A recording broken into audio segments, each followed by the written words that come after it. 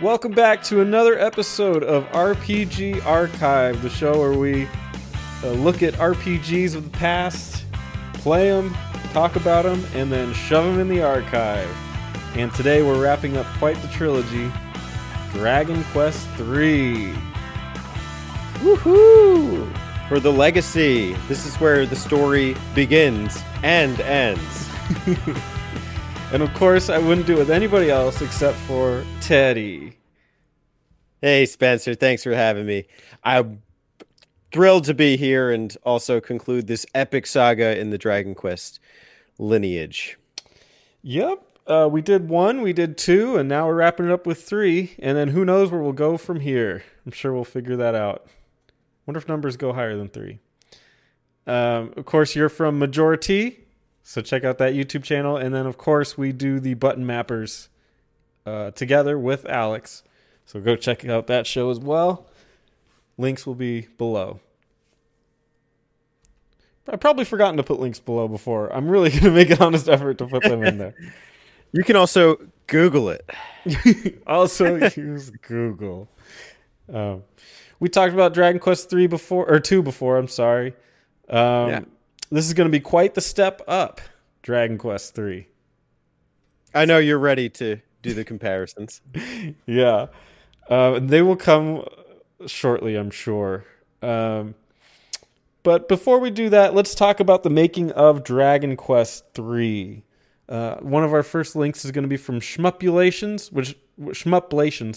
which does a really good interview with Yuji Horii for Dragon Quest 2. This time they did one for Dragon Quest 3. So Dragon Quest 3 is actually one of the first games. Well, it's definitely, I'm not going to say that, but I'll say it's the first game in the series with a battery in Japan. So this is so the other ones worked with a password system. Right. Yeah, you could sort of see it. On the NES, this one had a battery so you could do the built-in saves. Yeah. Which the complexity certainly calls for it. This one, I don't think would be possible unless the password was like 8,000 characters long or something. Metroid was bad enough. Yeah. Also, he talks a little bit about intelligent quests and monsters. Let me pull that part up. So this one's actually with Nakamura, who is, I believe, the designer, and Horii. And he says there are dumb monsters and there are intelligent monsters. Horii says, for example, with monsters that can use magic, the dumb ones will keep trying to cast the same spell even after their MP is gone. But smart ones will try something else. Take a monster who can cast Revive or Vivify. The spells can revive fallen comrades. If he's a smart monster, after he's used up all his magic points, he'll try and cast Rob Magic, steal some MP, and revive another monster. So, it's pretty impressive. Did you ever notice, like, when you go into a battle with, like, a mimic and then it casts a spell and it immediately does not have enough magic power for the spell that it knows? You know what? I don't know if I noticed that, but that's hilarious that you would try to cast this and without ever having used mana at all before. It's bizarre. Why have it as a spell if it doesn't have enough MP for it? It's not the only monster that's that has that issue, but it's kind of a quirk. Yeah, I wonder if there's a scaling thing, and it somehow was like scaled to have that, but you got like the lowest level monster that couldn't have enough mana for it. I don't know. That's a weird situation. Mm-hmm. Another thing is when they cast these kind of like one-hit kill moves, I think it does level matching. So if your level's higher than the monster, those kind of spells don't work. But it'll say something like, but the spell failed, or there's not enough magic power. Yeah. Okay. Well, he also talked a little bit, and this was recent, and I just wanted to get this in there, and then, eventually we'll move away totally. But he did talk briefly about a remake.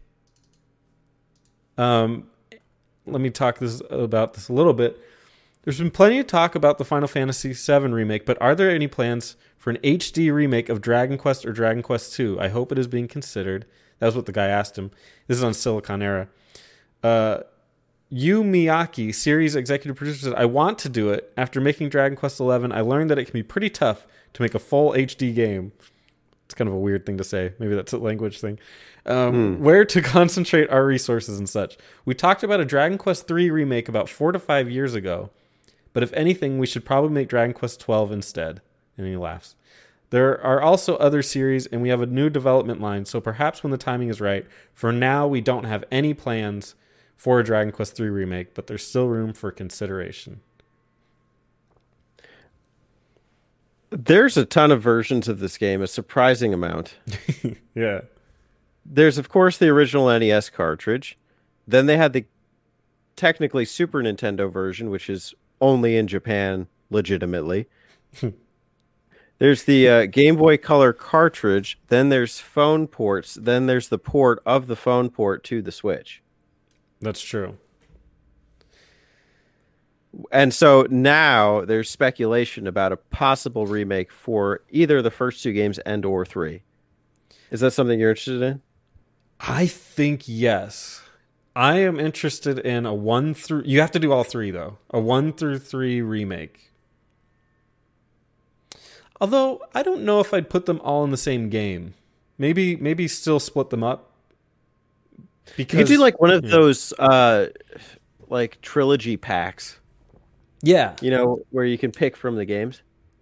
Exactly. Yeah, something like that. Because I wouldn't want to put them all together because I think 3 loses some of the wow factor if you just kind of put it all in the same thing. And you really couldn't transition from 1 to 2 to 3 very well anyway. I mean, you could get creative and find a way. But I think keeping them separate is the right idea. Well, technically, that's what they did on the Game Boy Color, too, because they had the Dragon Quest 1 and 2 cartridge, and then they had the Dragon Quest 3 cart. Mm-hmm. So they were already thinking in that line.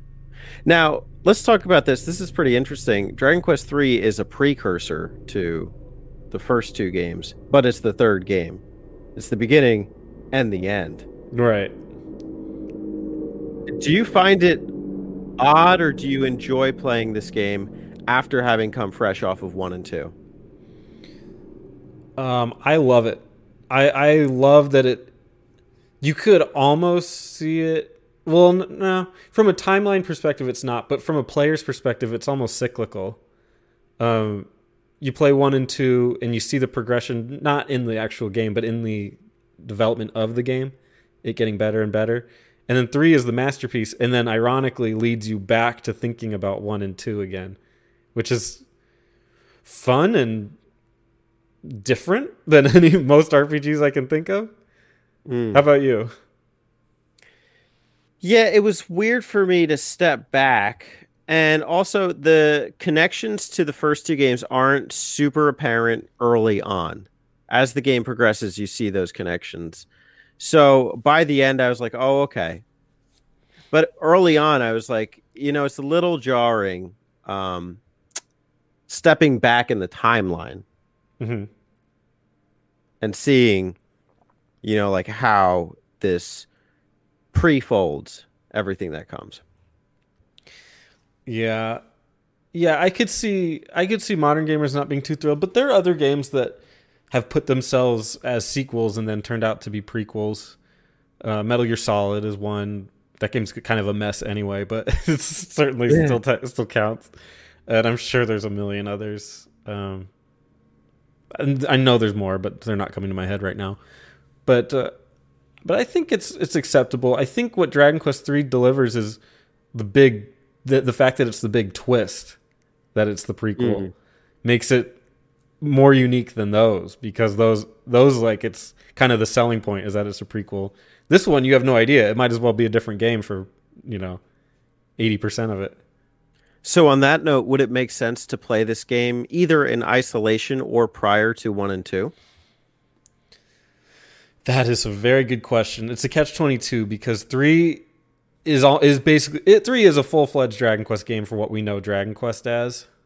So it ironically makes it difficult to go back to the games it's pointing you to, because they're 1 is about as basic as you can get, and 2 is is like, it's like, remember 3? Okay, let's strip away like half of the good points of that, and then you have 2. I don't. I would still keep the order of play the same, and I think it makes 3's wow factor even better once you realize what it is. Oh yeah, if you can put up with the technical limitations of the first 2 games and even just the gameplay limitations for the genre of the turn-based RPG and what was, readily available at the time, you're in for a treat with 3. Mm-hmm. Yeah, it's great that it wraps itself up in such a nice bow. You almost think it should be the end of the NES thing, but I guess it didn't quite work out that way. Mm-hmm. Yeah, it feels like when you say that you beat 1 through 3 and know about it, you're like, oh yeah, I played the NES lineage of Dragon Quest and it was pretty good. You could almost forget that 4 was also tacked on at the end, and I think you and I consider probably better. Oh yeah, yeah. Once you get past this trilogy, the rest of the series is a different ballpark. Oh yeah, and I think both of us are very, very excited. Yeah. Let's talk about some bugs. I hate bugs. You don't like bugs? No, they're icky and gross. In the original edition, by selecting parry in the combat menu, the damage a character takes in battle is cut in half, even if the player backs out and selects a different command. This bug is mentioned in the official guidebooks, but it is fixed in the remakes. That's pretty slick. If you were yeah, what's the difference? Parry cuts the attack done to you in half. Yeah, that's like your defend. So what's the bug about that? So the bug is if you choose parry, but then you like go back and say, no, I don't want to parry, I want to do something else. You still get the benefits from parry. Oh, and that's just in the NES cart, or it looks like it says it's fixed in the remake. So I guess in both America and Japan, it's in there. So that comes, ironically, might be easier. Yeah, if you're willing to take the time to parry every time. It's vastly different than Dragon Quest II, where the final boss had a heal all spell. You can get a leaf of the World Tree by searching in a square near Rimuldar. This square has the same coordinates as the World Tree Grove in the Overworld. Okay. Interesting. Under certain circumstances, metal slime monsters will take 10 points of damage instead of 1 or 2. Well, I would like to see those instances. I will tell you what, though, that bee dragon trick, you got to do speed up with one of your characters and have the sage bee dragon, and it turns into a dragon. And the next attack it does on the second turn, if they haven't run away, is like 92 damage. Whoa. They only need like 4 to die. Yeah. And if you're coming in them in packs, it attacks the entire thing of monsters out there. It's like an AoE? Yeah. Wow. Attack all enemies, is that it? No. What is AoE? Well, that's funny. That's actually also kind of how it is in Dragon Quest, but AoE is more of a phrase that means area of effect. It's a whole area attack. Wow.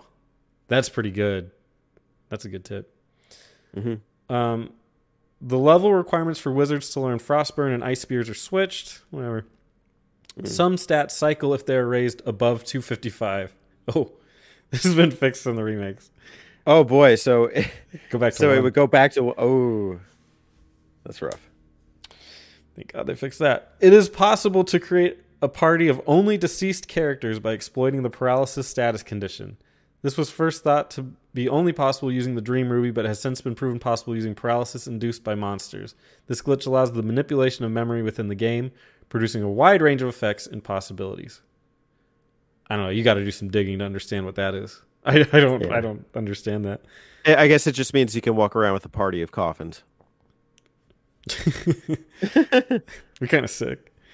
Yeah. By casting raw magic on monsters that have the bounce effect, the cast gains a lot of MP instead of losing some.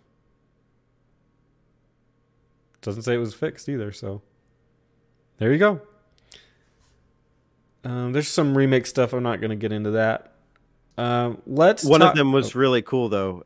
In Pachisi, which is a like the board game. Yeah. That's introduced in the remakes. there are certain squares when you land on them, it reduces your status points.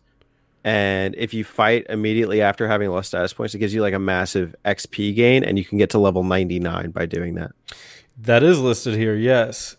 It says, if the player lands on a space which reduces his or her strength, it is common that the next battle fought will cause the character's experience to skyrocket. Often this leads to the character being level 99 immediately. This is weird. The glitch seems to be intentional, or at least acknowledged by the creators, as if you attempt to save at the king before the next battle. He says, you have gained experience in an unusual way, and it will become clear to you in battle. Oh, that's great. What is that like? That's like that's one of those self-aware things. Or it's like Mr. Rossetti in Animal Crossing or something. Dude, we came up with that at the exact same time. There's another one though where he like calls you out on cheating to like get to, not Rossetti, but like it's like a Pokemon Stadium minigame or something. I don't know exactly, but it's like where you cheat to get to the end, and they say no, that doesn't count. I can't put my finger on it though. I don't know what it is. That's phenomenal. You know what the funny thing is though, when I was playing the version I was playing, and that would happen to me in Pachisi, and I would lose my stats, I would immediately go back to the saved game that I had recently had. I would just load wherever I was saved before, because I could not bear to see my character losing like 5 points of strength out of like 40. Dude, I would do that too. The game is a stat grind. Uh-huh. Absolutely. And it just feels wrong to have a character weaker than he's supposed to be, even if you don't even notice. It's just like, it's not right. Yeah. Weird sidebar. I was in a D&D party once, and there was a rogue who had like a lot of charisma, and the guy did a thing where if you got hurt a certain amount, you would lose a stat based on a dice roll, and he lost 1 point in charisma, and he cried and stopped playing. Wow. For life? For our party. I don't know what he's done with his life. I hope something better. Wish him all the best. Yeah. Maybe you should stop playing D&D. That's all I'm saying. Well, hopefully his stat points have come back by now. All right, let's talk about the release of Dragon Quest III. Catch and release. It came out in Japan on the Family Computer in 1988. It came out in North America in 1992. Both of these were the NES. So 4-year difference. And by that time, SNES is out now. Yes. 91 or 92. Genesis is 89. For reference, in 1998, Final Fantasy II came out December of that year. The actual Final Fantasy II. That seems kind of normal. Dragon Quest III, Final Fantasy II, Dragon Quest was first. Okay. Yeah. In America in 1992, Final Fantasy II had released on the SNES that year. And this is Final Fantasy IV. Yeah. Which is like a really good game. Yeah. I'm telling you, this series' fate in the West was just, it was preordained. That it was not destined to do well. No, not at all. An NES game releasing in the same year as a Super Nintendo classic. Everything about it is messed up. Like, we looked at the box art last time, and we said like how they were going with the Conan art style. We've talked about how it's been years in passing, and now this one, there's a whole new console out by the time it's out. Yeah, what a mess. What an absolute disaster. And just a damn shame, because like this is arguably the best of those originals. Oh, yeah. Yeah, and nobody cared. Yeah. Nobody cared. And if we look at the stats, we can see here, according to woodus.com, I don't know what that means. Whatever. In Japan, so if we look at Dragon Quest 1, according to this site, it's sold, and these are according to Famitsu.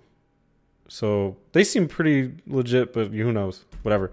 Famitsu says NES Dragon Quest 1 sold in Japan 1.5 million copies. Dragon Quest 1? 1. Okay. Dragon Quest 2 sold 2.4 million copies. Okay. Dragon Quest 3 sold 3.8 million copies. So we're just seeing this series blow up big time.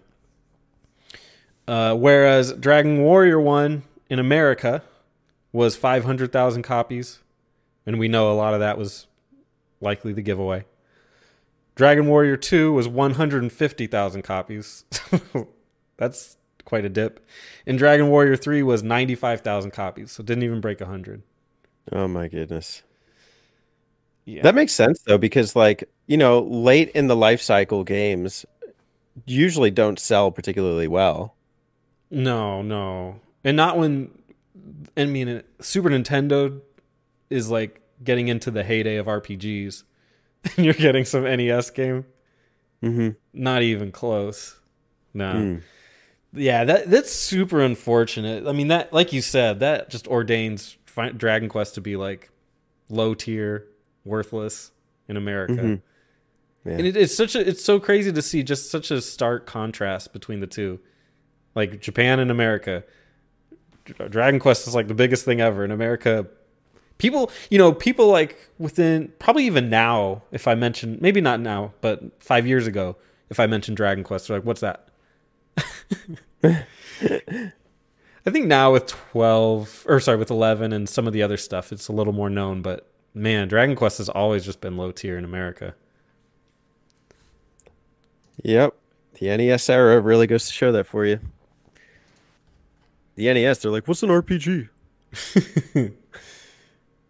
Let's talk about how it was received.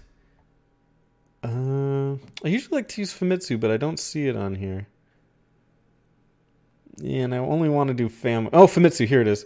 And this is kind of weird, but it was reviewed by Famitsu at 30 out of 40. Wow. I don't know. I kind of put it higher than that. Maybe especially considering 2 scored higher than 1. It was like a 37 or something. Yeah. It's been a big year. Nintendo Power gave it 4 out of 5. In some of these, I don't know the year, so just it could have been like another version. But IGN gave it a 10 out of 10 for what it's worth. Okay. EGM gave it a 7 out of 10. Again, I'm not sure exactly the versions on that, but according to Metacritic, it is a 71 out of 100. But that says, that's the Switch version. Yeah. I don't want to comment on that one. Reviews say a survey conducted by Famitsu in early 2006 among its readers placed Dragon Quest III as the third most favorite game of all time. Whoa. I don't know if I put it there. Third most favorite game? Yes, in early 2006. When? Oh my goodness. Being preceded only by Final Fantasy X, gross, and Final Fantasy VII. All right. Okay. It is. I love this line. It is often mistakenly thought that in 1988, the game's success caused the Japanese government to outlaw further releases of Dragon Quest games on school days. In truth, Enix themselves decided to hold off the release of future Dragon Quest games until weekends. Mm-hmm. I guess to make more money. I don't know. There must be a money benefit there, which is weird because in modern days Tuesday is a typical release day. I don't know if that's in Japan, but in America it's Tuesdays and Fridays if you're Nintendo and want to live by your own rules. The North American release of Dragon Quest III did not meet nearly as much success. Considered an improvement over the first 2 games, Dragon Quest III, quote, kept the same ugly graphical style and clumsy interface, end quote, explained Kurt Kalata of Gamasutra. The North American release's poor sales are partly due to the fact that the game was released after the release of 16-bit gaming systems, making it seem archaic to gamers. Critics found the new day-night system and the addition of an in-game bank praiseworthy. Its reputation has risen in America since its release, primarily due to the gameplay innovations, leading Nintendo Power to list it as number 176 on their top 200 games list. Oh my goodness. Okay. Let me just say that in trying to play this game for this archive edition, I was just going through every single version I could get my hands on to dabble with. And at one point I seriously considered playing the NES version. And so I dabbled with it for a little bit. And I could not believe how behind the times it was. You know how like Pokemon Gen 1 to Gen 2 made there's so many quality of life improvements? Yeah. You could say the same about anything post NES Dragon Quest. You had to go in the menus and you had to select you in order to talk to someone, you normally just go up and you press A, you talk to them. Right. On the NES versions, you would have to go up, go to the menu, go to talk, and then talk to the person, and then end that way. Wow. And that was just an example of like ways that it was just like that much more, I don't know, cumbersome in order to really experience. So I gave up on that real fast, and I found a different way to play it. When people talk about playing the oldest version of a game, I'm always just like, good luck, man. I want the quality of life improvements. Sorry. I'll take even other shortcomings just to get those, because I do not deal with that. I don't play nice with NES mechanics. Well, that's just going back so far. It's like, because this is 88 is the original, and 92. Yeah. We're going on a 30-year game here. Yep. This game's older than I am. Yeah, me too. Yeah. It hurts to hear that one review by Mr. Kurt Kalata, but he's probably not wrong. Same ugly. I mean, at the graphical style. time, yeah, the graphics are terrible on the NES. It looks like I don't know, they just look like little Microsoft Paint things without the outlines. Yeah, the pixels are bold.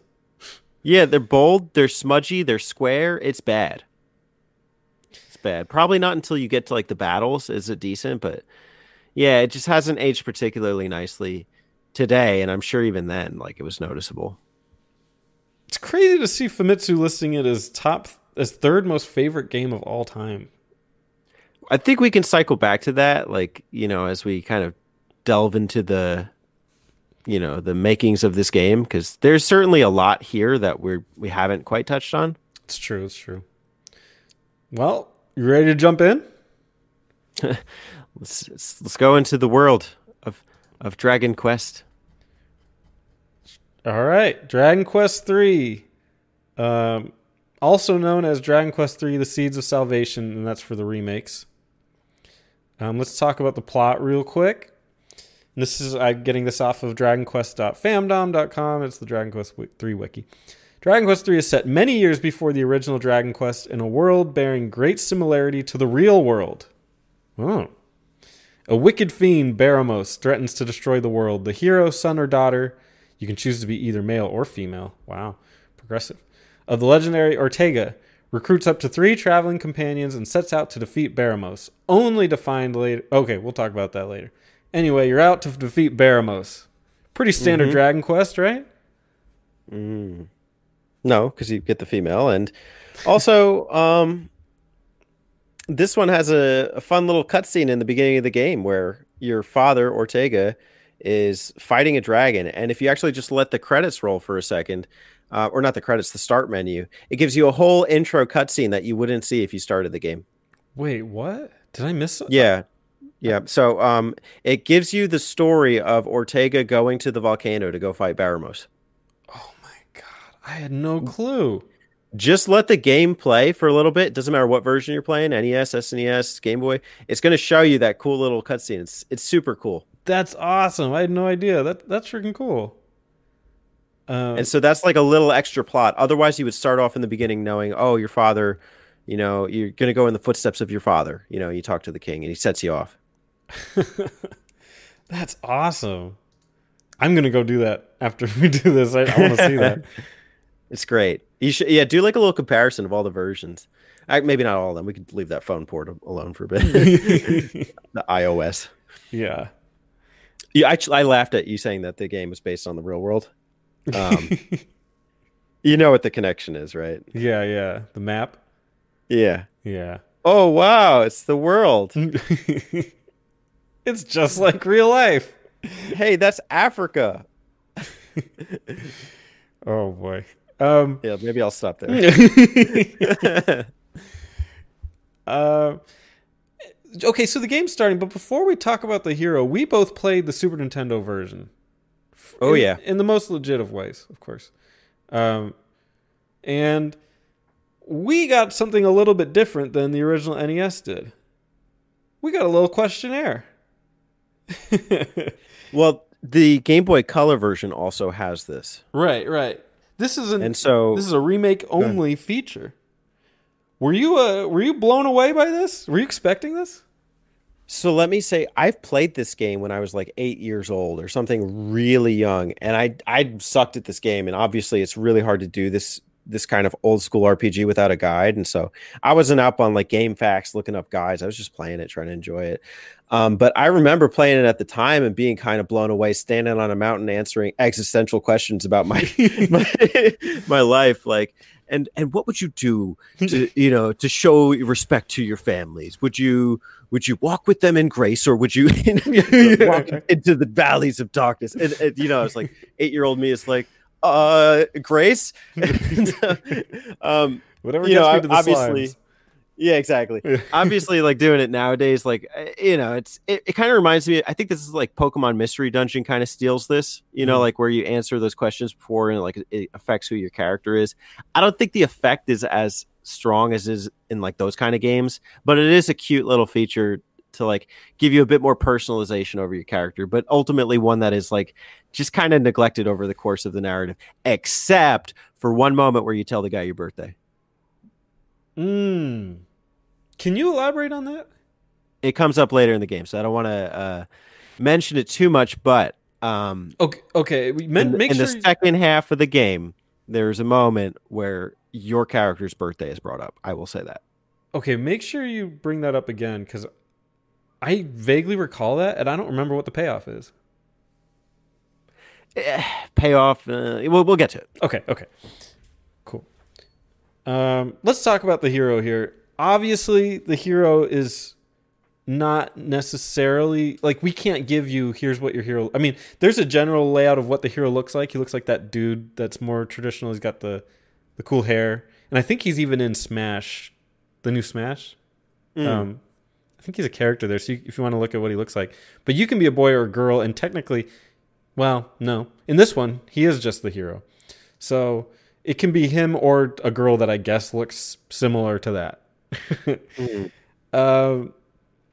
What do you think about that? Where instead in this game you don't get a hero that that is more personalized and is What do you think about that? Well, I've never played as the female, interestingly enough, in this game. So I don't know. Like, and it's kind of weird because it's never just crossed my mind to pick her. I honestly think of the caricature in Dragon Quest IV is a little bit more memorable for me. But what's really makes this character stand out is the connection to the father. And just the fact that you are the child of that father, who's that hero who went off and has, supposedly died in the fight with Baramos. Yeah. I was kind of disappointed. One, because there's no, and not that there necessarily should be, but I'm just kind of confused when I see it. It's like, I'm glad that they gave you the option to pick a female, but like, in what way does that alter anything? Even the pixels look, I mean, almost, you can't even tell. And we're playing the Super Nintendo version. So it's, I mean, I can't really tell the difference between a male and a female that well. Not sure I really got the full benefit of it. And you know what? It honestly blends in a little bit with the warrior class and the sage class, which we could, I guess, we're kind of leading into it, but the class system. Yeah. So the visual distinction is not that different than the other characters, but there is a technical distinction between the hero in this game and the hero in Dragon Quest II. What's that? In Dragon Quest II, your hero was nerfed because he didn't have magic power. Oh, yes. You're not pathetic. Yeah, you're not gimped. You got balls. Magic balls. Actually, the game is full of balls because it's all the balls that you got to collect. Like in the first game, you have to get the light ball or whatever. Yeah. The ball of light. Yeah. I don't know, there's something about the balls in Dragon Quest. So we got some kind of focus there. That's something to do with magic and balls, but yeah, sorry. Yeah, that's very true though. You are more akin to Dragon Quest I's hero, in that you're kind of a jack of all trades character. You have attack spells, you have healing spells, you got like leader spells, you've got more advanced certainly because their spell catalog has multiplied. Hmm. It's a lot Oh my more goodness. complicated and complex. Yeah. And really what dictates, your character, and we'll get into this in a little bit, is really more just your personality. Dictates a lot of how you grow as a character as opposed to anything else. Literally and figuratively. Absolutely. Let me move on to classes, as you were kind of alluding to. This is the first. Now I don't want to say this. It's probably not true, but it probably is true. This is the first game with classes. I don't know that for a fact, but first video game, like console video game, because I know obviously PC they have classes on there, but console video game with classes. This might be it, or certainly it's one of the first. This is the first iteration for us, I'm sure, for Dragon Quest of classes. What did you think of it? My gosh, man. You could spend hours at Ruida's Tavern just trying to create the best team. It is so personalizable, and as somebody who likes the intricacies of the competitive Pokemon scene, it's not something I've dabbled in a while. I love this. I could spend hours throughout the game making sure that my party is the best it possibly can be, and I just obsess over those little things, and I love it. I love it. Oh, there's How nothing. do you feel about it? There's nothing like it. And that's one of my things with Etrian Odyssey that I talk to people about, that I don't think most people like it, and that's fine. It's not a requirement to have anything. But I love in Etrian Odyssey that you don't have to give a shit about this character's backstory and this character's relation with the world and do this. It's like, I want my character, Jebediah, to be a warrior, and I want him to kick ass. Like, that's kind of my thing. And I want him to grow so that he kicks more ass. And he's freaking awesome. Yeah. And I love that the game's like, level 1, who do you want? You want a guy that kicks ass? Here you go. You want a guy that casts healing spells? There you go. Do you want a chick that's burning people alive with fire? Here you go. You make it, and it's your journey. It's your people. And to that extent, it's so much better than Dragon Quest II, where you do have characters that matter, but also are just completely pointless. Every single one of your characters in Dragon Quest II sucks. Oh, yeah, you're totally right. I never even thought about that. The hero sucks. The side characters suck. Yeah, your hero is like, all he can do is attack. And I'm talking about Dragon Quest II. Your, like, the Prince of Canic has some decent spells, but he's weak. The I forget what her title is. The female character, Moonbrook, I think. Or something. Yeah, Moonbrook Princess. She has some healing spells, but she sucks. And so by the end of the game, you're fighting with only a party of 3 against like a giant evil Satan spawn, like that will decimate your team, as well as just like that final area in that game, and it's just cruel. In this game, you really do feel empowered. Yeah, and think about all the games, including Final Fantasies, that at this point were just like, your character is, and all the other characters are the characters on the stat sheet. And this is your character. Versus in this one, I think from the start you have the hero, and then you can pick 3 characters to take with you on your quest. Mm-hmm. And the classes include warrior, thief, fighter, cleric, mage, jester, and dealer. 7 classes. And you can, between those, you can pick male or female. And you get 5 free stat upgrades to upgrade any stat you want. The possibilities are endless. Yeah, what a great way to start. Like, I don't even care if the game's great. At this point, you gave me a party that is so customizable. And, like we've talked about, like the feeling of inclusion and, with your characters, and this kind of like, can you relate with them or whatever. It's not that any of them say a thing. You can't talk to them. There's no dialogue, but they are like your little minions. And like you were saying, if you want that warrior that kicks ass, you got it. If you want that thief that's going to steal items from characters, you got it. If you want like a just stupid jester character to make jokes the whole time and get worse as you go on in the game, you can have that. And that's a thing in and of itself, to be able to pick a clown of a character. I don't know any other game that does that. Do you know that he does have a purpose? Yeah, at level 20. Okay. Just don't shit on the jester, all right? Yeah, I know, but if you just keep him a jester, he's going to be Let's just say funny. Yeah. No, you're totally right. You're totally right. It makes this game, even if you see flaws in it, which I guess there are, but it's, you know, this game lets you pick a party and just go into the world. Like how many games? I mean, Final Fantasy 1 technically did that. Wow, that kind of nullifies a lot of things. Anyway, that was Final Fantasy 1's deal. But still, this is Dragon Quest, and I like that it hadn't done that before, and it's this thing that it grew into, and does it with such, and we'll get into it when we get to the Abbey, but when we talk about all trades, but it does it with so much style, Yeah. and yeah, we'll get way more into it with the Abbey, but The other thing about this is, yes, Final Fantasy, but Final Fantasy prides itself on its, fantastical elements. Dragon Warriors always felt a bit more close to home, and even the silly inclusions like a map or, of the world or whatever, I guess it's not really like that effective at creating this kind of like realistic portrayal, but the real humanization of those type of characters and even the sense of them feeling like really medieval, it just sticks true to its identity as a Dragon Quest style game. absolutely. Well, Dragon Quest 2 had come out in the December. Dragon Quest 2 came out the December of the year this came out. I can't remember exactly what date this came out. Maybe it lists it here. 1998. Come on, where are you? Come on. Well, Come on, mate. Come on, man.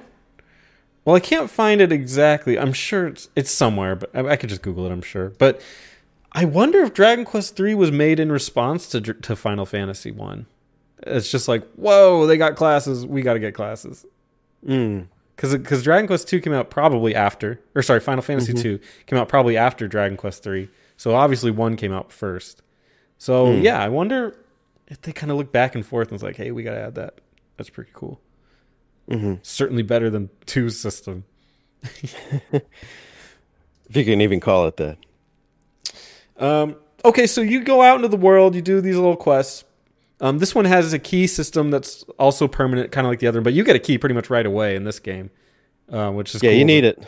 Yeah, which is pretty cool to kind of go back and forth to that quickly. Yeah. And the world opens up fairly quickly, and we're going to talk a lot about the world. In fact, we should just probably get into that. It's hard to say exactly where to start because I don't like going through the story. I think that's kind of boring and doesn't really serve anybody. But I do want to talk about a really early standout, which to me, and you feel free to throw in a standout as well.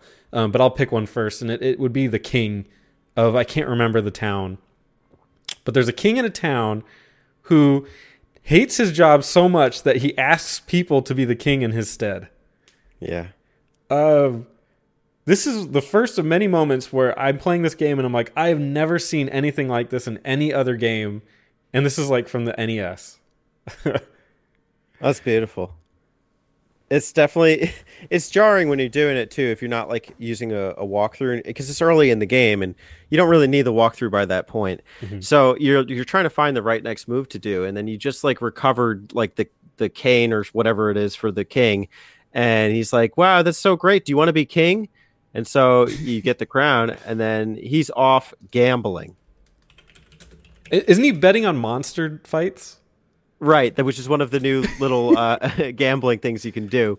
And he's just over there hanging out, betting on fights. He's like, I lost again for the 30th time. And like, everyone's just kind of cheering him on, but it's like his father's up in the top of the castle saying, oh man, that guy's bringing shame to our damn kingdom. I got to smack some sense into him. Oh my God. It's lovely. Yeah, and you're just like the king, and I know this one says that, like, this website saying king for a day, which is a good, funny little thing. Yeah, he just kind of hands it to you. He's like, here, you do it. Bye. And you're just like, what? And they just like walk around. I guess I'm the king now. But you can't do shit. Like, there's nothing you can do about it. But I mean, and think about all the effort that must have gone into coding that. I just think about that. like way back in the day, like somebody had to code this thing where you're suddenly the king and your mission kind of stops, and there's no like payoff per se to it. Like it doesn't turn into anything. It's just, hey, this king doesn't like to be king, and you can be king for a day. And I respect the hell out of that. Like they had no reason to build that, but it's such a great world builder that you get to see that. I don't know. I'm surprised. This took that concept that was like somewhat explored in Dragon Quest II, but never fully realized. I never felt like there was a town that was so standout. Like you remember in Dragon Quest II, where it's like you come on like one of these territories that's like in the southeastern part of the map, and you sleep at the inn, and then supposedly you inhaled the darkness, and one of your team members goes down, and then you have to go get a leaf, and you come back and you revive him. Yeah. And it's just so like. It's just such a poor example of attempt at like storytelling through the town, but you could tell they were trying. Yeah, the effort was there. And so this is a more realized version of that. There are so many memorable areas and towns to explore, especially once you get the ship and once you can start exploring that way.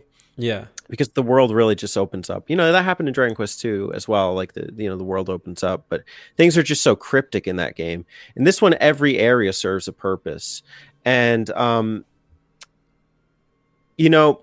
one of the areas that you can go once you get the ship is this little island it's like kind of mystical. There's like these two sage princesses like worshiping like an altar, and they say you have to go get the 6 orbs, and the 6 orbs are going to bring justice back here or light back here or whatever, and then you can hatch the phoenix Ramia.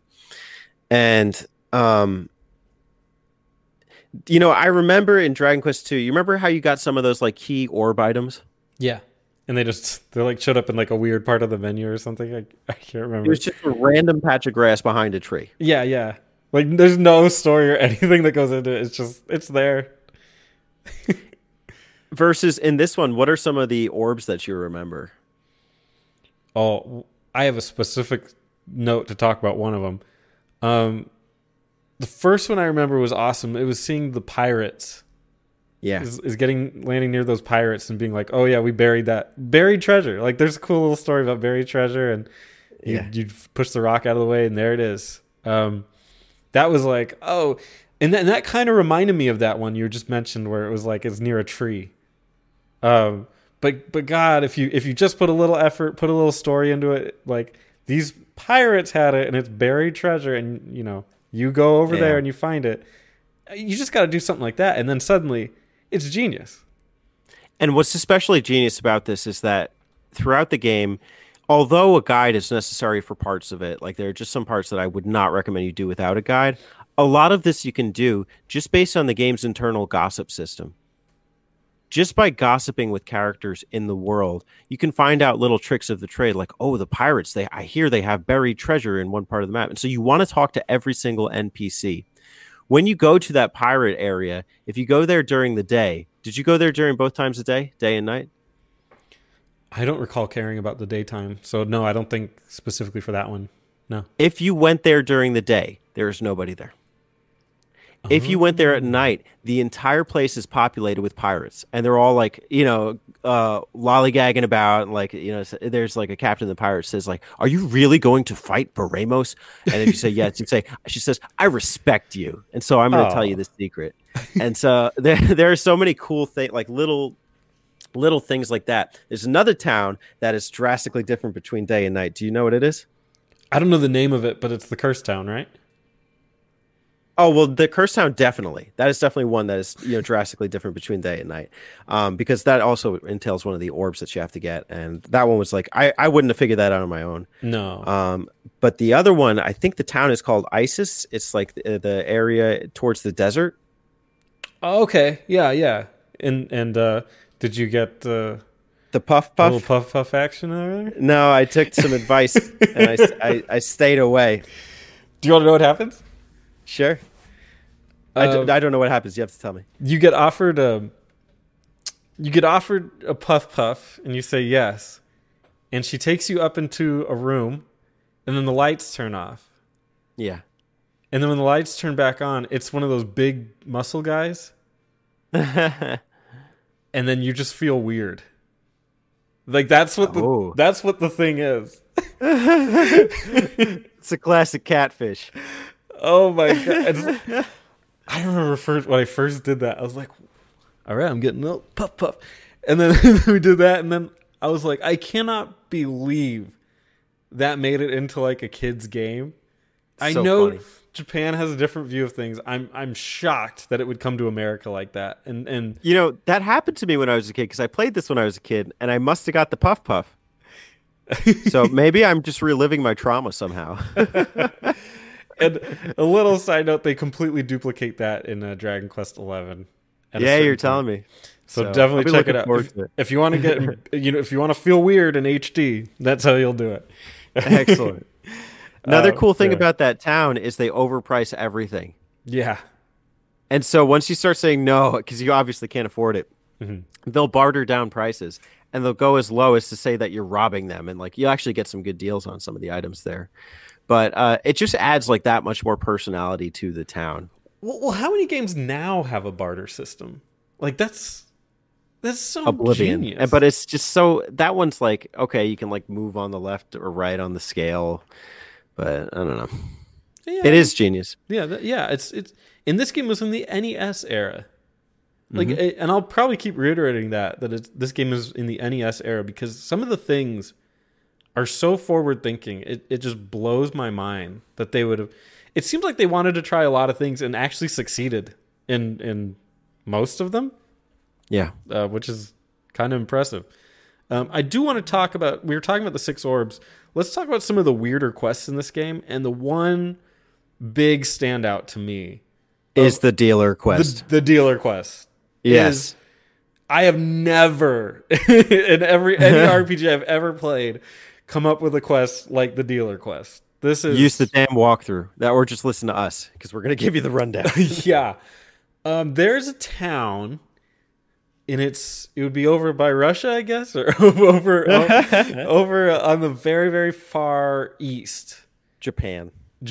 Yeah. It would be Japan, and it's just a weird patch of land in between some trees, and you go there, and they're like, "We need to build this, but we don't know how. What are you gonna do?" To solve this weird problem, which it doesn't. I mean, maybe it tells you like in the gossip somewhere, but you have to put a dealer or a merchant, whatever you call him, into your party, and then travel over there. Doesn't matter what level he is. And then he goes, "Hey, I'm going to take off. I'm going to help this town." And then he leaves your party. Like it ends. You go back there later, it becomes the town of whatever his name was. Like I named mine Bart because I was watching The Simpsons, I think, at the time. And it became like Bartsville or something like that. It was like Bartville or something, right? Like Ville, I think they put at the end. And you constantly go back as you do your quests, and the town builds up and blossoms into probably one of the bigger towns in the game. And it's got life and it's got all these people, but you notice it could end right there and already be the craziest story, like one of the weirder quirks in gaming. But it goes an entire step further and becomes a story about how the merchant then becomes corrupted and greedy and takes advantage of the people and makes them work long hours and takes all the money for himself. Yeah. And this guy, he could have been your party member. Like, he totally wasn't, because I'm not going to put a dealer in my party. But he could have been your party member. And he turned into this monster to the point that the villagers try to, and successfully, upheave him and throw him in jail. And so the jail that he built, he ends up in and needs you to help bail him out. And you do. And he learns this crazy lesson about not, respecting people. What a beyond the, like, there's nothing like that in any game, and it's like a complete story. It blows me away that this made it into an NES game. Mm-hmm. There's a whole political narrative there that I think was just limited by the console possibilities, because my entire experience with this was an experience in frustration. For starters, there is no gossip about Okay. I'm not crazy. Merchant. Like, take yourself a dealer to the guy, and maybe that's what he needs. You do, like, if you go to this like little Indian village, like to the west, I forget what the place is called, Seoul or something. Totally worthless town, but they tell you, yeah, there was a guy who settled in the area to the east. Did you see a town? And then you can answer yes or no. And they're like, well, I guess he made it. But you don't know that it's there. And so, like, I eventually found it, but then it's not clear. Like, 'cause it's not a town. It's just a guy in like a patch of grass. Yeah. And he's like, I hope to build a town here someday. So, like, somehow you're supposed to make the connection that you have to go back to Ruida's Tavern, which you probably haven't done since the beginning of the game. No, you probably forgot it existed. I didn't even think about it. And so there's that. Then you bring your merchant back. You let her stay or him stay. I picked her because it's actually it looks like Anna, who is the dealer in later Dragon Quest games, and so like there's some nostalgia there. Yeah. And so like you come back at different queues because there's like 4 stages at which you have to come back to this town. Right. And so like the third stage is when the town really blossoms, but you have to have had like 4 or 5 of the orbs by this point.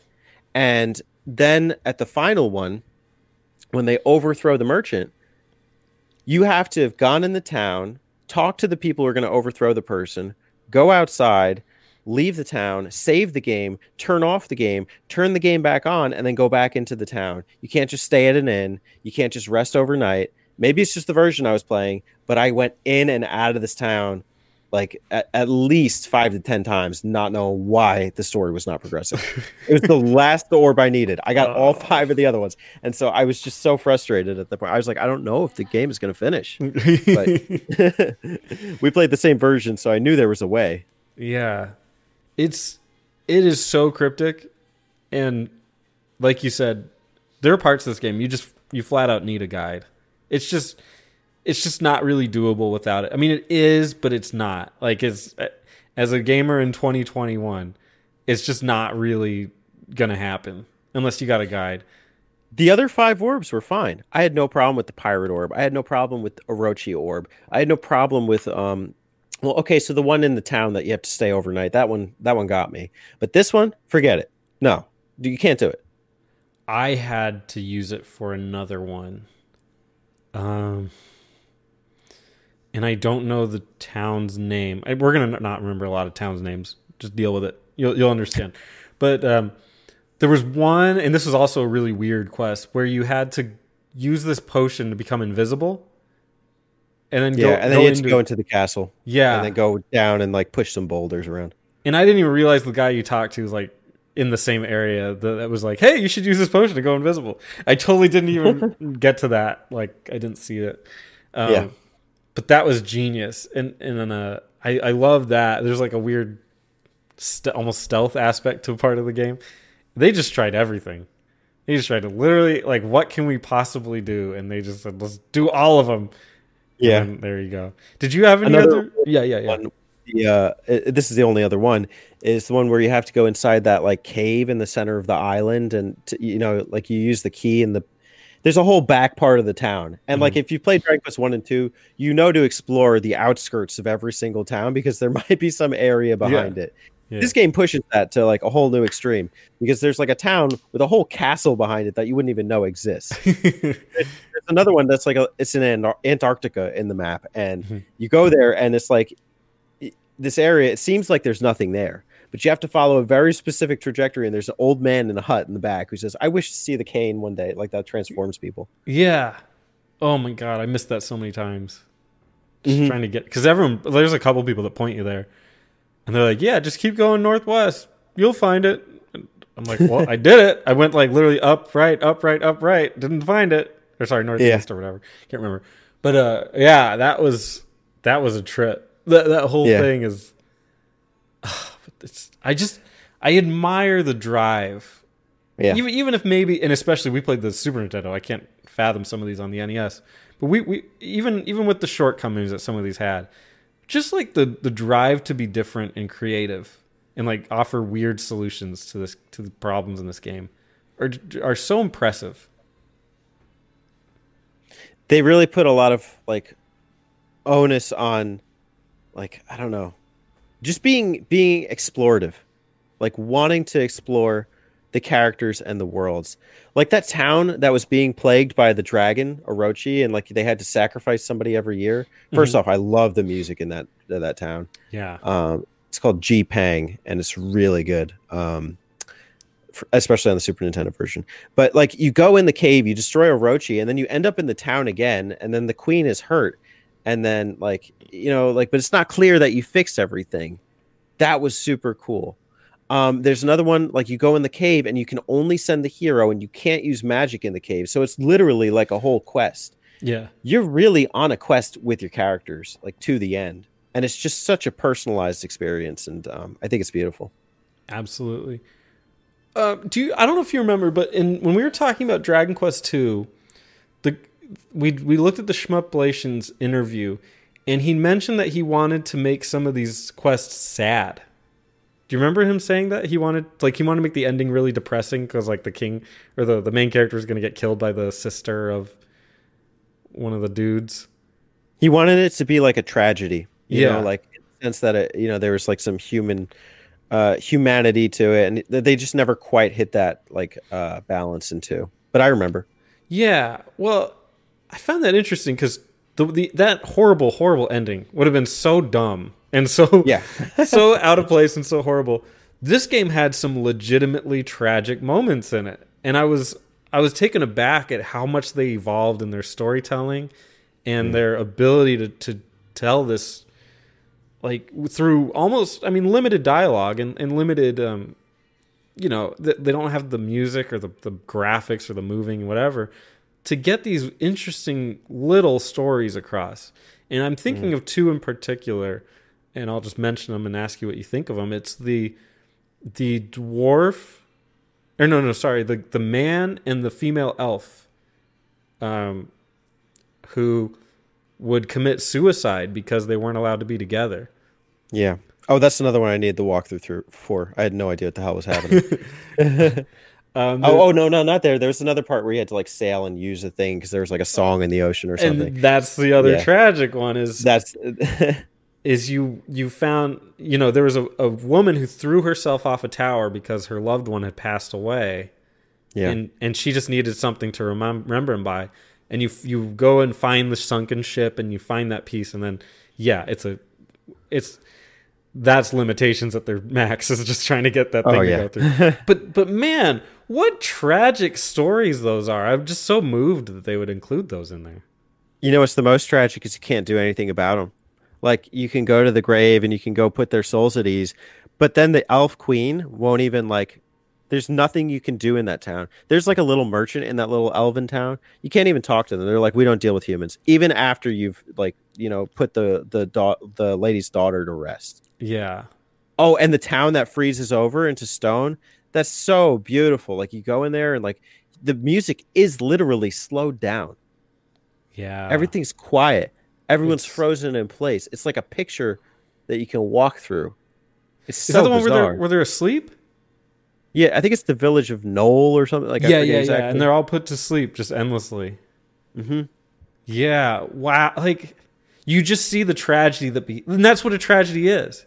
Like, that's what a lot of people don't realize in gaming today, is that a tragedy is where it ends poorly. It's not where something's sad and then you fix it. Like it's you are seeing the repercussions of some of these actions. And that's what it is. You move along with your quest. I mean, you wake them up, but it doesn't necessarily make anything better. They don't even know that you saved them.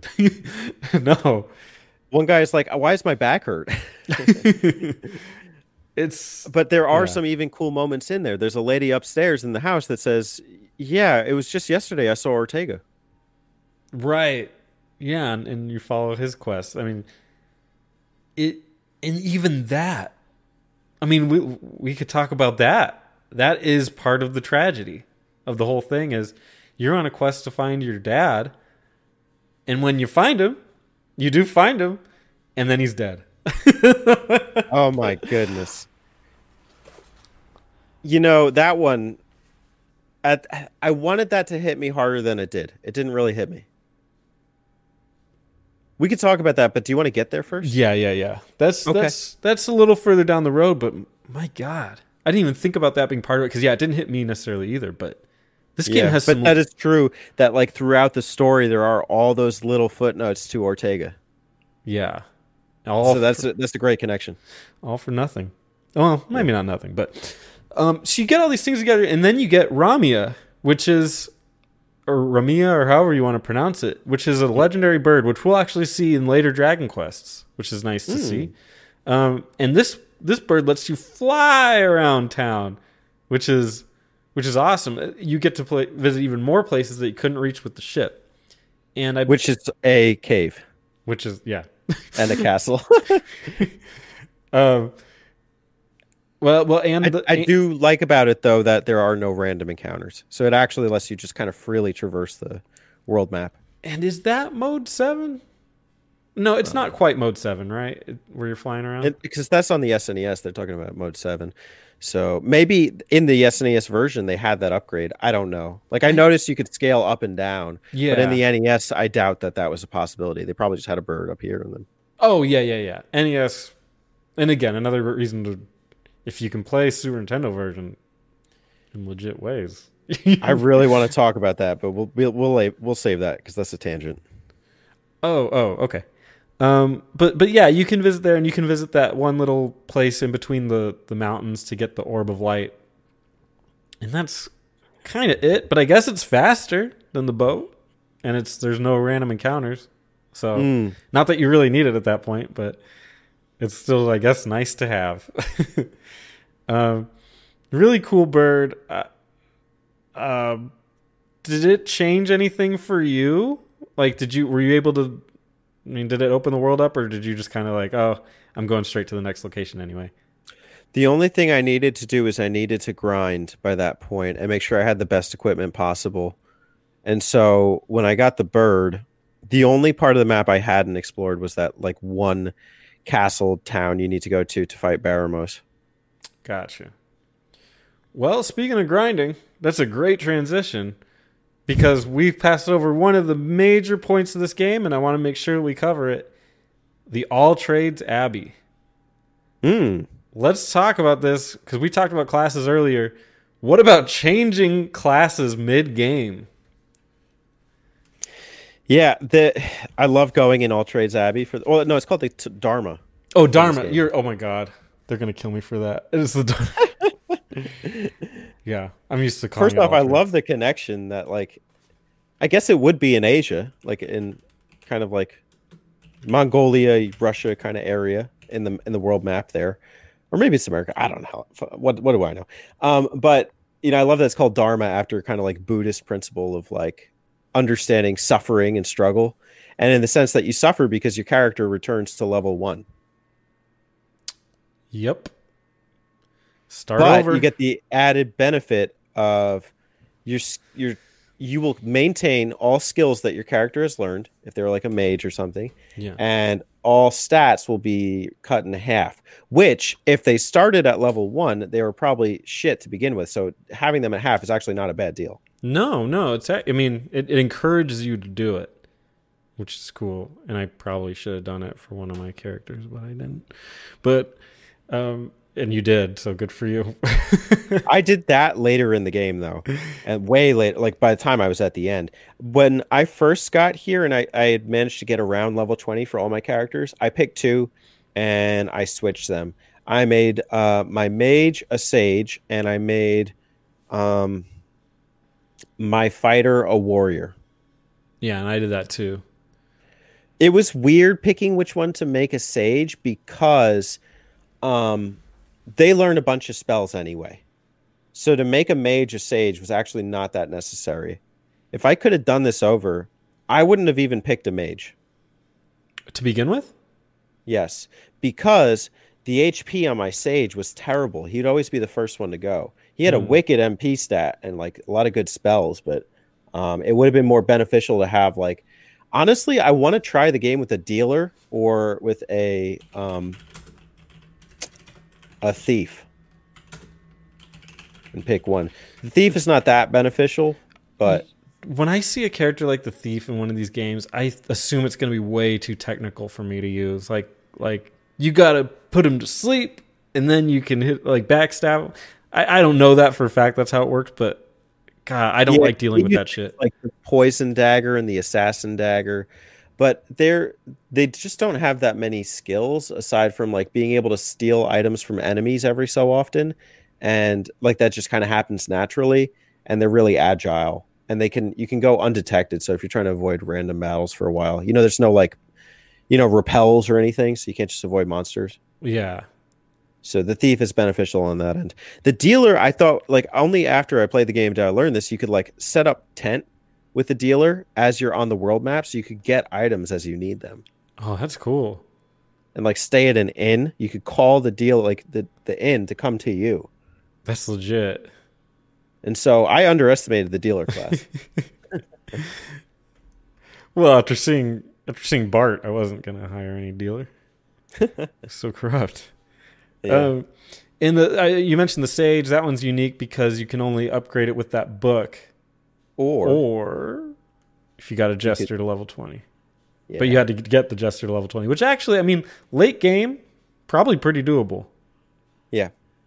Early game, sure, you could just recruit a jester and do that, but the sage is really not going to save you that much by the end. No, I didn't actually find the sage to be in later versions of the game. The sage is like top tier, like huge deal. Like in 7, I remember like a sage is about as good as you can get. I didn't really feel that in this one, although I like the expanded move list. The stats themselves were pretty low. You're better off having a cleric with like Kazing, like the full revive ability. Yeah. That was a really helpful spell to have. And with that, it's worth talking about the personalities. Yeah. So when you tie into these different classes, you're actually supposed to match their personality to get the most out of it, which adds quite a wrinkle to the leveling up progression system that you were trying to achieve. Which again pushes this way beyond like what Final Fantasy did. And this isn't a shot at Final Fantasy. That was the first attempt, and they're all growing right now. But this makes it so much more complicated and interesting. And you find these books along the way that you can change your personalities and adjust. And And where do you find those books too? In the bookshelves. Right. So like I love that about this game is that like, not only do you want to talk with everyone, you want to interact with everything, because there's these bookshelves with books that change your personalities to get maybe special books to help you to grow your class. Like, to become a sage, you need a Zen book. So you'd have to look on the bookshelves. But then like with the personality max like stats, it completely alters like, depending on if you pick a smart book, you're going to have a smart character for like a mage or a sage or a cleric. And that's perfect because you don't need strength for them. But like there's other ones where it's maybe a luck stat or something. And sometimes even if you just like look in a mirror, it screws you up. Like it'll change your personality to vain. Or if you put like on bunny ears, suddenly you're a lucky character who has sucky attack. And it's like, oh shit, like every little thing counts. Yeah. But there's how you raise your, okay. So if you mentioned that you were like a Pokemon guy. This is Pokemon, before Pokemon, like the advanced Pokemons before them. Yeah. I mean, this would be equivalent to probably the what do you call it, mating thing, where you get an egg or children thing. They didn't do this in Pokemon until Gen 3, where you had natures. And so your personality would be the equivalent of a nature. And surprisingly, there are like as many in this as there are then, which is like 15, 20 years later. Wow. That's good to know.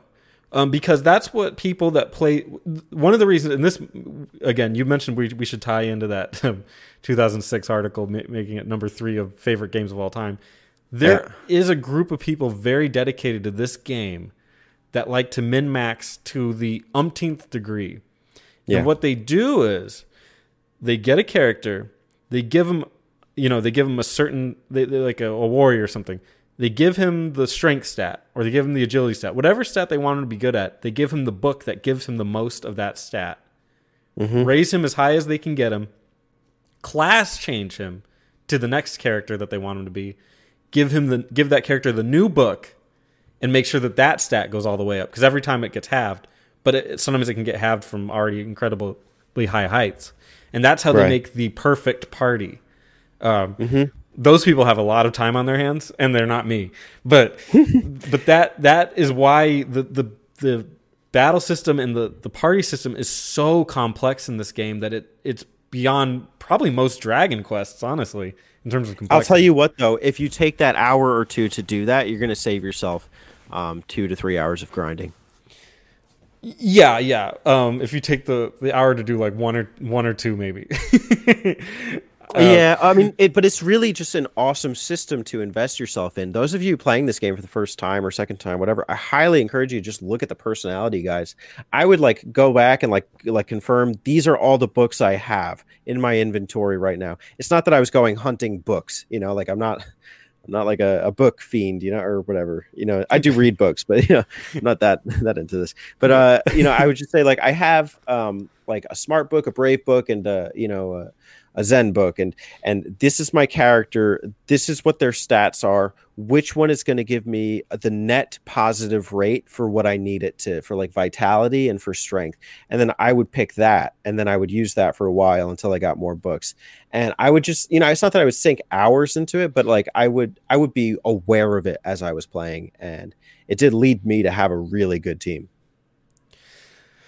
Yeah, this definitely is the way to go. And there's a really great guide. It's dragonquest.org wiki. They have a personality types thing in here, and they tell you which books to use to get the result you want. I mean, you got an Amazon here.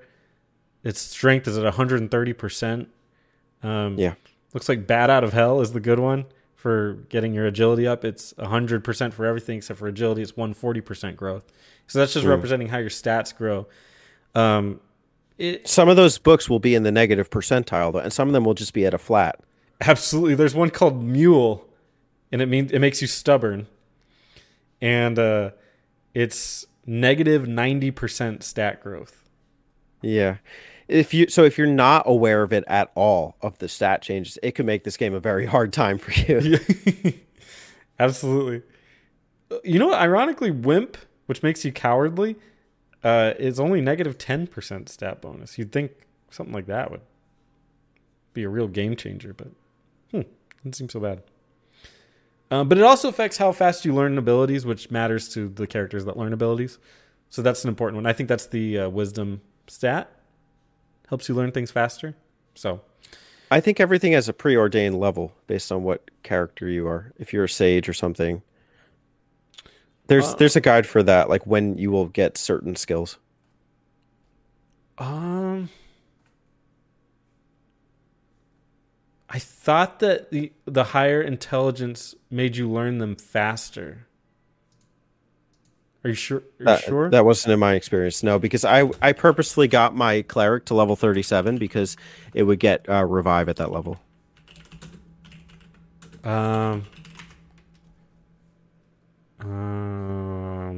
Maybe that's the case and I misread. Yeah, that could easily be the case. Maybe I just misread the stat. List of spells in Dragon Quest 3. Frizz, Hero level 2, Mage level 1, Sage level 1. There's a whole list of these, and it tells you the level you get it at. Gotcha. Okay, scratch that one. Ignore that. But yeah, the personalities are super, super important. So don't neglect them if you're playing them. Definitely. Yeah, even if you don't have to go crazy on it, but like, trust me, like once you start looking at it, you're gonna look at your books that you've collected and go like, which one can I put on my hero? And it is kind of fun. So. Yeah, and it kind of it doesn't really, but it's kind of fun to know that your character's like a jerk or an Amazon or a wimp. Yeah. Because there's not really much else characterization. Let's talk about Baramos. You stumble upon it once you get Ramia, and it's one of the few places left you can go that you haven't visited before. You're not able to visit it without Ramia because it's surrounded by mountains and you can't overcome them. So you fly in there, and it's really just like kind of a castle, a weird castle because it seems to be broken up into different parts. And then, of course, you fight Baramos there. I remember you texted me about this place. What's your thoughts on Baramos and his big old castle? Okay, so I actually kind of liked this castle, although it was a little confusing. Not too bad though. I remember some parts in like 2 and 1 being really confusing. Yeah. This game isn't particularly confusing with the dungeons or like the towers. I think they're all mostly straightforward. Although I do like some of the traps in some of the earlier ones, like in the pyramid, like you can fall to the bottom floor and you can't use magic, so you want to get the hell out of there. um, in this one, there's like a couple staircases, and it's kind of like visually interesting to see, and you have to go like in through the castle, around the side. You can't go through the front door. You got to go through the back. And then you end up in some courtyards, and then like you go through this section, and there's like a throne, and sitting on the throne after you like cross all the hazardous terrain to get there is a skeleton of what you would imagine is the previous king. The only reason I was getting confused about where to go here is because you go south of that into this, you can't even tell it's a door. Yeah. It's just like a little black area to get to the next part. Yeah. To get to like the basement to fight Baramos or whatever it is, the ceiling. So I just didn't know where I was going.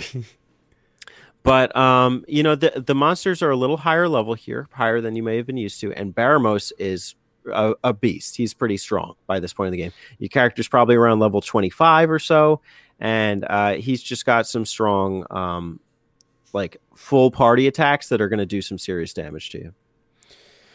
I think the only reason I got through this part without a guide was because I remembered doing it a long time ago and remembered specifically that door. That literally like one character wide hole in the wall that like looks completely inconspicuous. And I don't even think should look like that. I think that must be like an oversight or something, because there's no reason to hide that. It's like a main entrance. I do not understand why that's there. But yeah, fighting Baramos was, I beat him the first try, but the big caveat on there is basically a full party wipe. The only person left was my warrior. And I think she was at like within 14 HP or something like the next turn it was going to be over. And so she just carried the rest of my bodies back home. I love that about Dragon Quest boss battles. Like that happened to me at the final boss in 2. So, I can totally relate with that. It's just like, well, if push comes to shove, this guy's just going to keep attacking you and probably win. So that was awesome. And it's great that the game just ended right there. And that was it. Baramos was defeated and everyone cheered for you, and hooray, you won. Just kidding. Baramos is just a pawn from a guy named Zoma. And you have to go into the Dark World, which is also something that kind of just opened up, to find him. And actually, I think you're still finding your dad, right? Like he's you haven't found him yet, right? So he supposedly, like, I don't know, supposedly he's not here anymore because nobody's heard from him since he had fought Baramos in this area, like, of the map, this cave, this castle, this volcanic area. In this part of the map, they say like that there's a hole that goes to the other side of the world, and there's like some guards defending it, so you can't go down there until until Zoma has returned after you've defeated Baramos and says, you're not done. I'm going to terrorize the world. And so he opens a hole in the middle of the earth. And, but the king of the castle town that you're in the beginning of the game doesn't want anybody to know. So he's like, we have to cover this up. You can't tell anybody. I need you to go like, covert ops and, go take down Zoma. Nobody can know. So if you go at any other town in the core map of the game, they think that you saved the world. Well, phenomenal. Like just so good. Just great, like little nods to everything. This game is just so great. And it's about to get better because you go through the Dark World and you pop up in this weird cave and you claw your way out. It's quite difficult. And you're like, wait a minute. Why do I know this place? Like you kind of walk around, you're like, it's shaped in a way. Like I remember a place being here somehow, and you walk, and you're in Alefgard. Yeah, and you don't recognize it at first, or you don't have the ability to because you can't use the map when you're there. Yeah. And you've had the map since the beginning of the game, so you've come to rely on it as like a form of like, just knowing where you're going, even when you're on the bird or if you're on the boat, just to kind of get a general sense of your bearings. You can't use it here, so it's like, how big is this world? You get to use a ship, but like the monsters are stronger. There's these giant jellyfish in the water. Or I forget what they are exactly, or it's the squids, like those like squid kids, but like the daddy versions. Yeah. And so a lot, like, if you go sail in the water, a lot of scary creatures. You know what happens when you sail to the edges? No, what happens? The water caves off. It's a flat world. Oh, flat Earth. There are confirmed. waterfalls like flat Earth. Yep, Dragon Quest 3. It's the origins of the conspiracy theory. But yeah, it's like a little tapestry of Alifgard, of the world in Dragon Quest 1 and 2. Wow. I could just see people being blown away at this back in the day. I mean, I certainly was to an extent. But back then, I mean, a plot twist like that, I'm thinking about the games that were coming out at the time. It's like Mario 2 or 3 or whatever it's going to be at that time, and even like Zelda, like the first Zelda, like what Donkey Kongs and stuff is coming out. I don't even think Donkey Kong. No, that wouldn't even come out yet. Like Track and Field, a game like that would be coming out, and then Dragon Quest 3 wraps up a 3 RPG trilogy by traveling back in time to the first game and letting you be the hero that saved it. It's like there's very different playing fields that these people are on. Yeah. And it's hard to even, like, I love that I get to experience this weird plot and this excellent twist. I can only imagine what it would have been like to experience it back then. I'd love to hear somebody tell me about that, because there's nothing like it at the time. Yeah.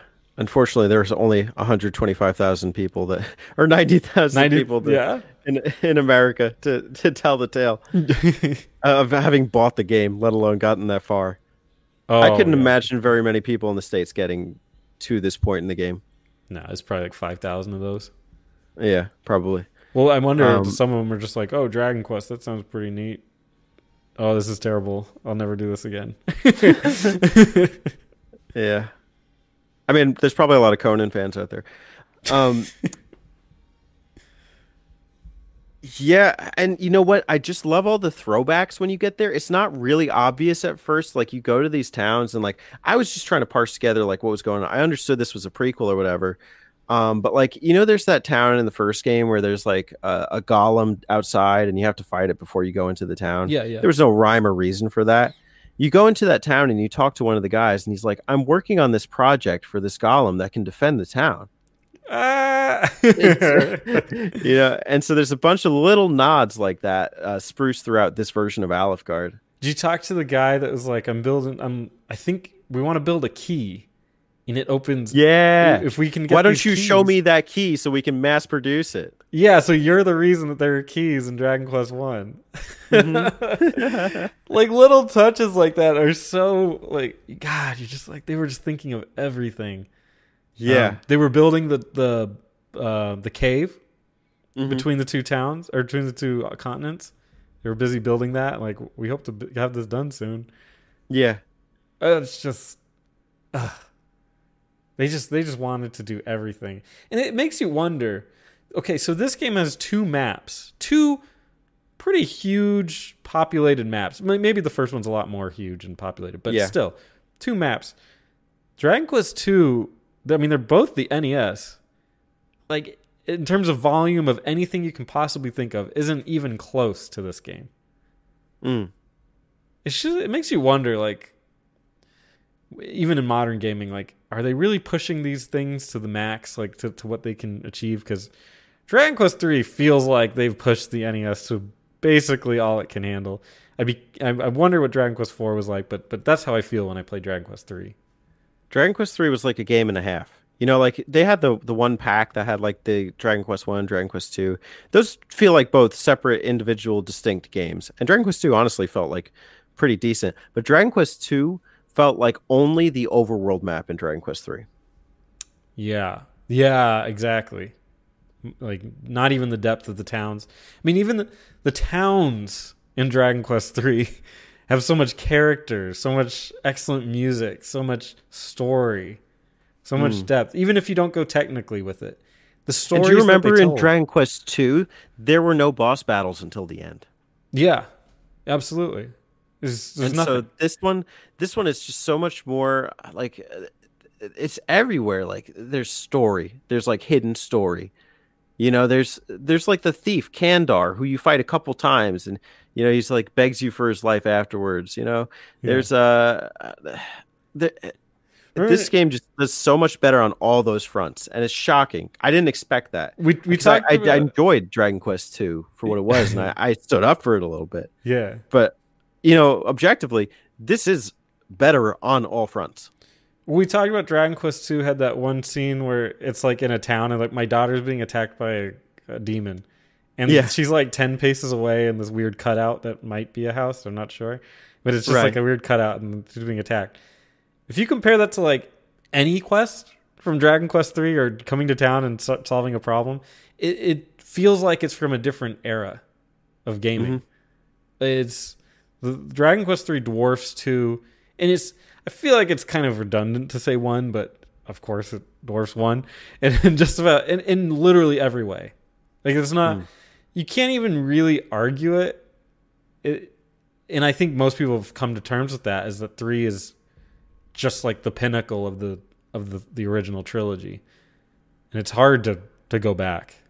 It'd be very difficult to go back, but you have to do it in that original order 1, 2, 3, because you can't appreciate, well, first off, you can't fully appreciate 3 without having experienced the quirks, oddities, mechanics, and all of that of 1. How would you know to make any special thing out of the golem in front of the town in 1? You wouldn't. You know, how would you know to make anything special of your name, like as a character in the line of Loto or in the Erdrick line? You know, of the legendary hero. They reference that once in like Dragon Quest 1 or so. Like they mention, oh, you're the legendary hero. But that doesn't mean anything. How would you know to make special, you know, meaning out of the armor that your main character is wearing in this game or in Dragon Quest 1? Other than the fact that they like reverse engineer a lot of that into Dragon Quest 3. Yeah. You almost think you could skip 2 in the long run. I don't recommend it, but if you're short on time, you could play 1 and then be like, and then 2 happened, and then 3. You could start at 3. Yeah. Yeah. But there's obviously value in 2 as well. But yeah.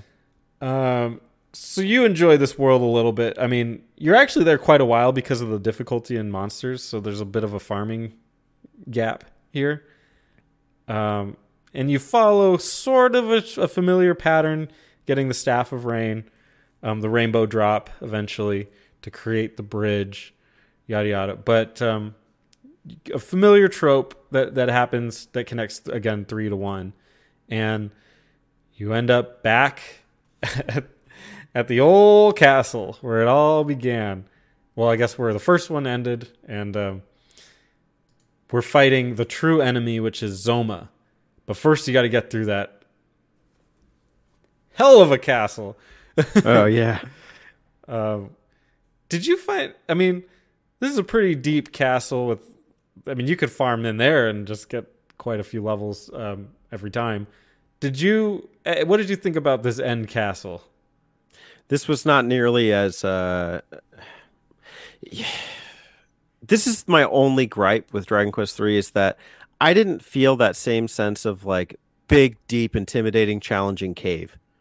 Honestly, the first game had that over the other 2 games. Okay. I agree.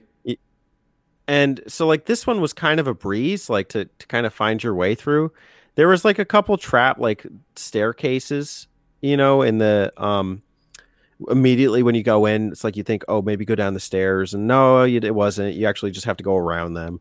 And then there's another one with some interesting floor panels, and it messes with your directional input. So if you press up, you'll actually go left, and then there's pits, so you'll like fall onto the bottom floor. Those were kind of cool, but I never had problems with them. Yeah. Once you figure out the trick, it's just kind of intuitive. The thing was, the grind was real. Having to get to the appropriate level for Zoma was intense. And especially considering your classes that you had and just everything in tandem. And 2, you don't have a choice. You have your party and you're just going to grind and get them as high as possible. And 3, you really begin to wonder, did I make the right party? Is there things I can do to improve them? You also need to keep in mind, are my equipments all up to speed? Do I have, did I buy with all the funds available to me things that I could, selling the items, etc. And so by now, it's really just like you are really reflective of the entire party in a way that you weren't in the first 2 games. In the first game, you were like level 22 before you could defeat the Dragon Lord. Yeah. In 2, you just grinded the hell out of your way to get there. In 3, it's more of like just being hyper aware of the party. You know what I mean? Yeah. 3, and that's a credit to the fact that it's a big stat grind. But 3 stats matter. And picking the right stats matter and you have to actually pick them. Whereas in 2, every character this character could use this item. And it's not like you're going to pick anything crazy because the prince sucks and he can use these set items. And the princess of Moonbrook, whatever her name was she had set items. And there was no real thought necessarily to, itemization. You give her the best dress, you give him the best armor, you give yourself the thing that hits the hardest. And that's about where that ends. In this one, you have a wide variety. You could have a fighter. He doesn't use the same items as the warrior. You itemize those 2 differently, even though they are kind of, in a way, the same character. The itemization is different. You have characters. You have a sage versus a mage versus a cleric. At a certain point, you could have a combination like that. So how do you itemize that? How do you itemize your other character? How do you itemize your hero? You might want to focus more on his spell power since you got that a warrior or a fighter that can do all the physical damage. Mm-hmm. Those kinds of things change how you approach it, which was completely. One, there's like 5 items anyway. There's no choices there. So this game, and when you do go through that gauntlet, you start thinking about that. Like, whoa, I got wiped out. What could I have done differently? Like, is my armor right? Like, what is going on here? And so, yeah, you're totally right that the stats play a much bigger role in Dragon Quest III than the other ones, especially in the end game here. But those leading monster units are not nearly as challenging as they were, especially in Dragon Quest II. Dragon Quest II just had monster difficulty, I don't want to say perfect, but to that level of real high challenge. Dragon Quest I had that level of exploration difficulty, really finding your way through caves and castles. That had that really good. This one has boss battles that are, I don't want to say completely unmatched to your surrounding enemies, but that really require you to invest in grinding. In addition to also having the best possible party. And so that was a real challenge. Yeah. Well, let's talk about some of the bosses. Mainly I want to talk about the big dragon and then Zoma. And the big dragon, of course, kills your dad in front of you. This is the big moment. You've been searching for him the whole time. Even people here in Alefgard have mentioned they've seen him. And of course, he's in the last dungeon. You find him, and he gets his own battle cutscene, which is pretty bizarre. It's one of those. I appreciate that they did it. I'll say that. It looks a little corny. It's not incredible, but it's amazing that they attempted it, and I'm so impressed by it. And then he's dead. You told me earlier to remind you of the moment where your birthday comes up. Oh, okay. Yeah, hit me with it. So after this, this three-headed dragon, gets done dueling your father, and you watch the whole battle go out, and he tries to catch. This is crazy. So he tries to cast like mid heal a couple times, and he keeps attacking him. I was half expecting to be able to join the battle and like fight alongside him. Yeah, which would have been so cool, fight alongside your dad, but that's not the direction they took, which is fine. I understand it. He's casting mid heal, and then going on attacking the dragon. He tries to cast mid heal again, but he doesn't have any magic power left. Yes. And so then he just goes on, tries to keep attacking it after realizing he didn't have enough magic power. And then he just keeps getting attacked and attacked and attacked. And then you see your father just like collapse after this whole game of searching for him. And when you go into dialogue with him afterwards, he says, "Oh, can you hear me? Just please fulfill my last request. Let my son know, find the child who was born on this date and tell him that his father loves him." And I was like, oh my God, there's that moment from the beginning of the game when you inputted your commands about what kind of character you are, and, when your birthday is, and like, what's your astrological sign. And, that they came full circle. And even though it didn't do it in a way that hit me in the same way that future Dragon Quests will, 4, 5, 7, 8, 11, 6 maybe. I don't know. I have to play it. Probably not. Probably not. I respect this one for trying. It is, well, and it's kind of weird. Like, it's cool that they did that, but in thinking about it, it's kind of weird. Like, you go into a town, it's like, was anybody born on January 8th of 1923? I was born in the Great Depression. But interesting moment. Again, it's tragedy. Like, you think that it's going to be like, you find your dad and you're like, hey, everybody's happy, we're alive. And then you hold his hand and run off into the sunset. Doesn't happen. He's dead. So just kind of end. I mean, not the ends, but that's it. Like, he's dead. Yeah, that was the saga. You found Ortega only to watch him get murdered ruthlessly. It was almost kind of like, well, I mean, yes, it was tragic, but it was like, is this a joke? Yeah. That's kind of what I was thinking at that point. It's almost like a Freddy got fingered situation or something, where it's just like they put this thing in front of you and just kill it.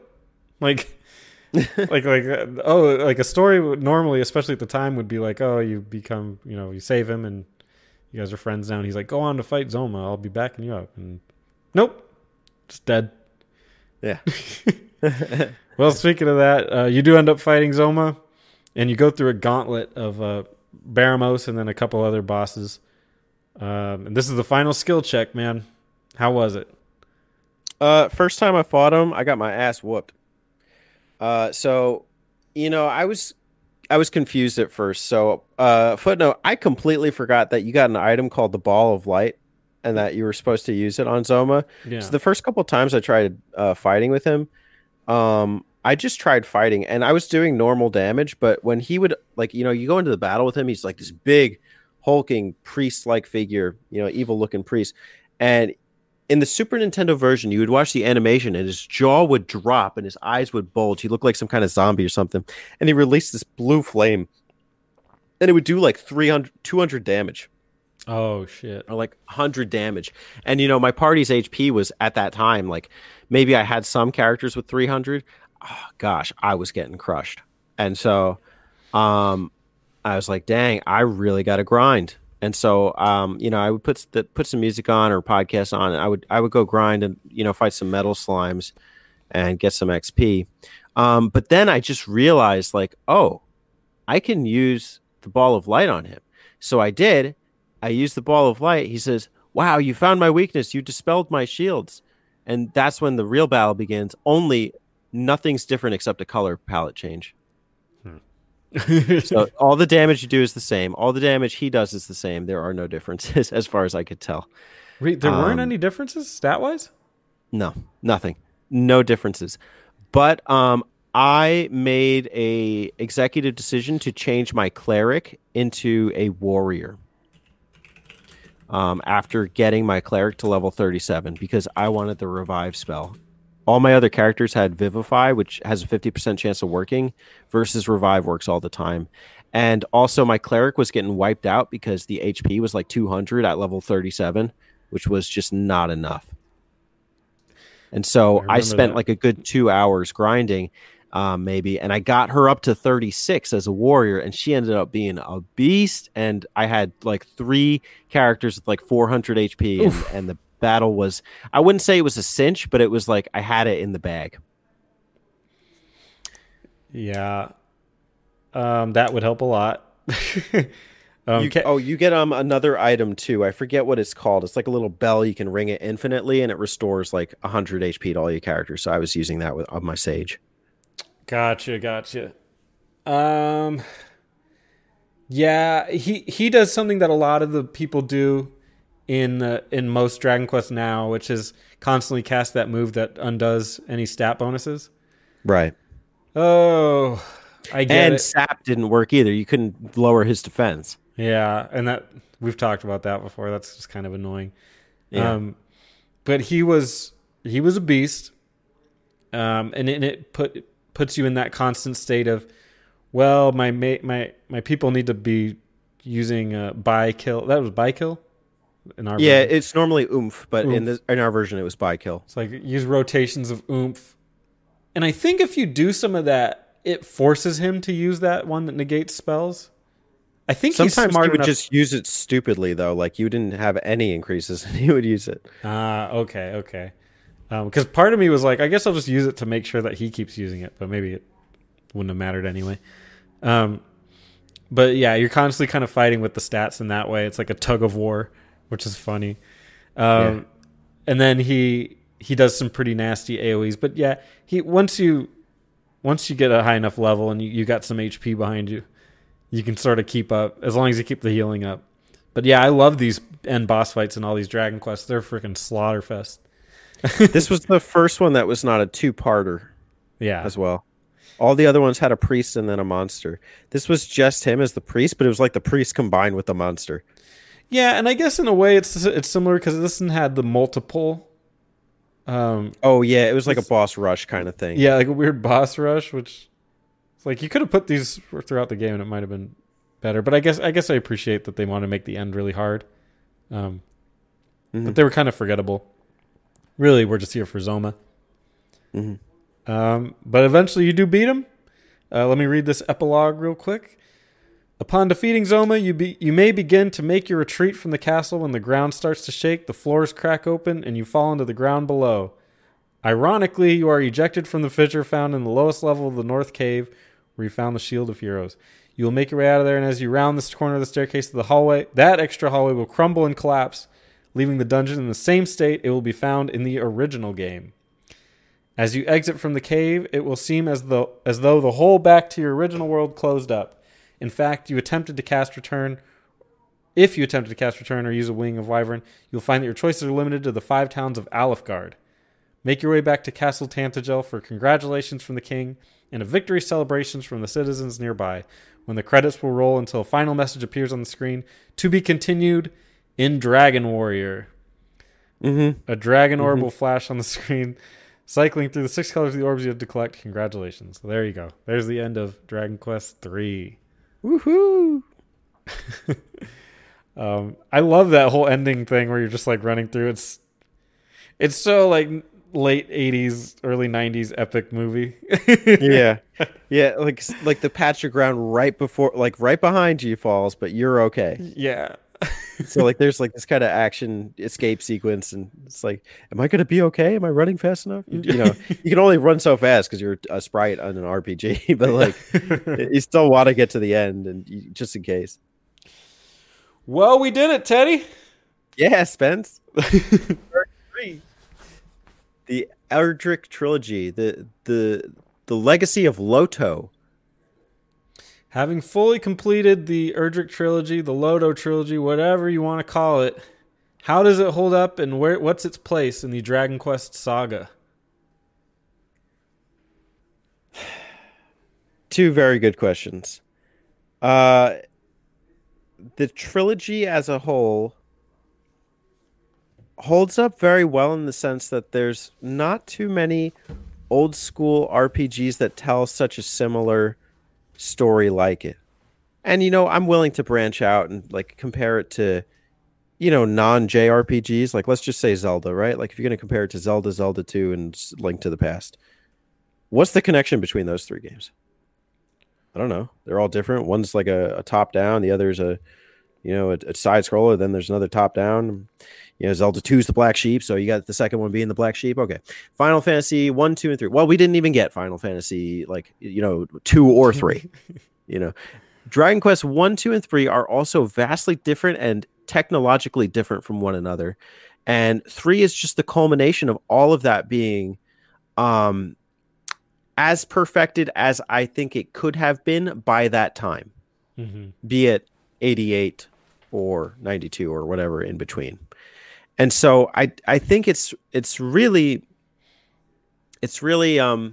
special in that regard.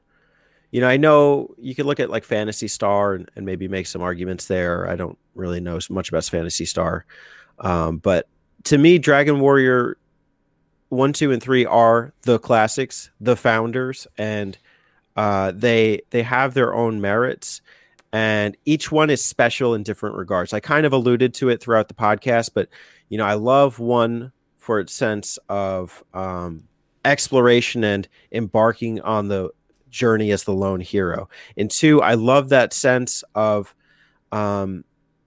exploring the world as subdued kind of heroes and feeling kind of humbled in your experience. In 3, it's like you are the party. You and the party are on a quest together, and sometimes you go through changes, and sometimes you change your classes, and sometimes you need to make drastic decisions to change everything. But the experience is going to be memorable, and you're going to walk out all the more rewarded for it. And although none of them are perfect in any of those regards, I think they all tell a great tale that is well connected by the end.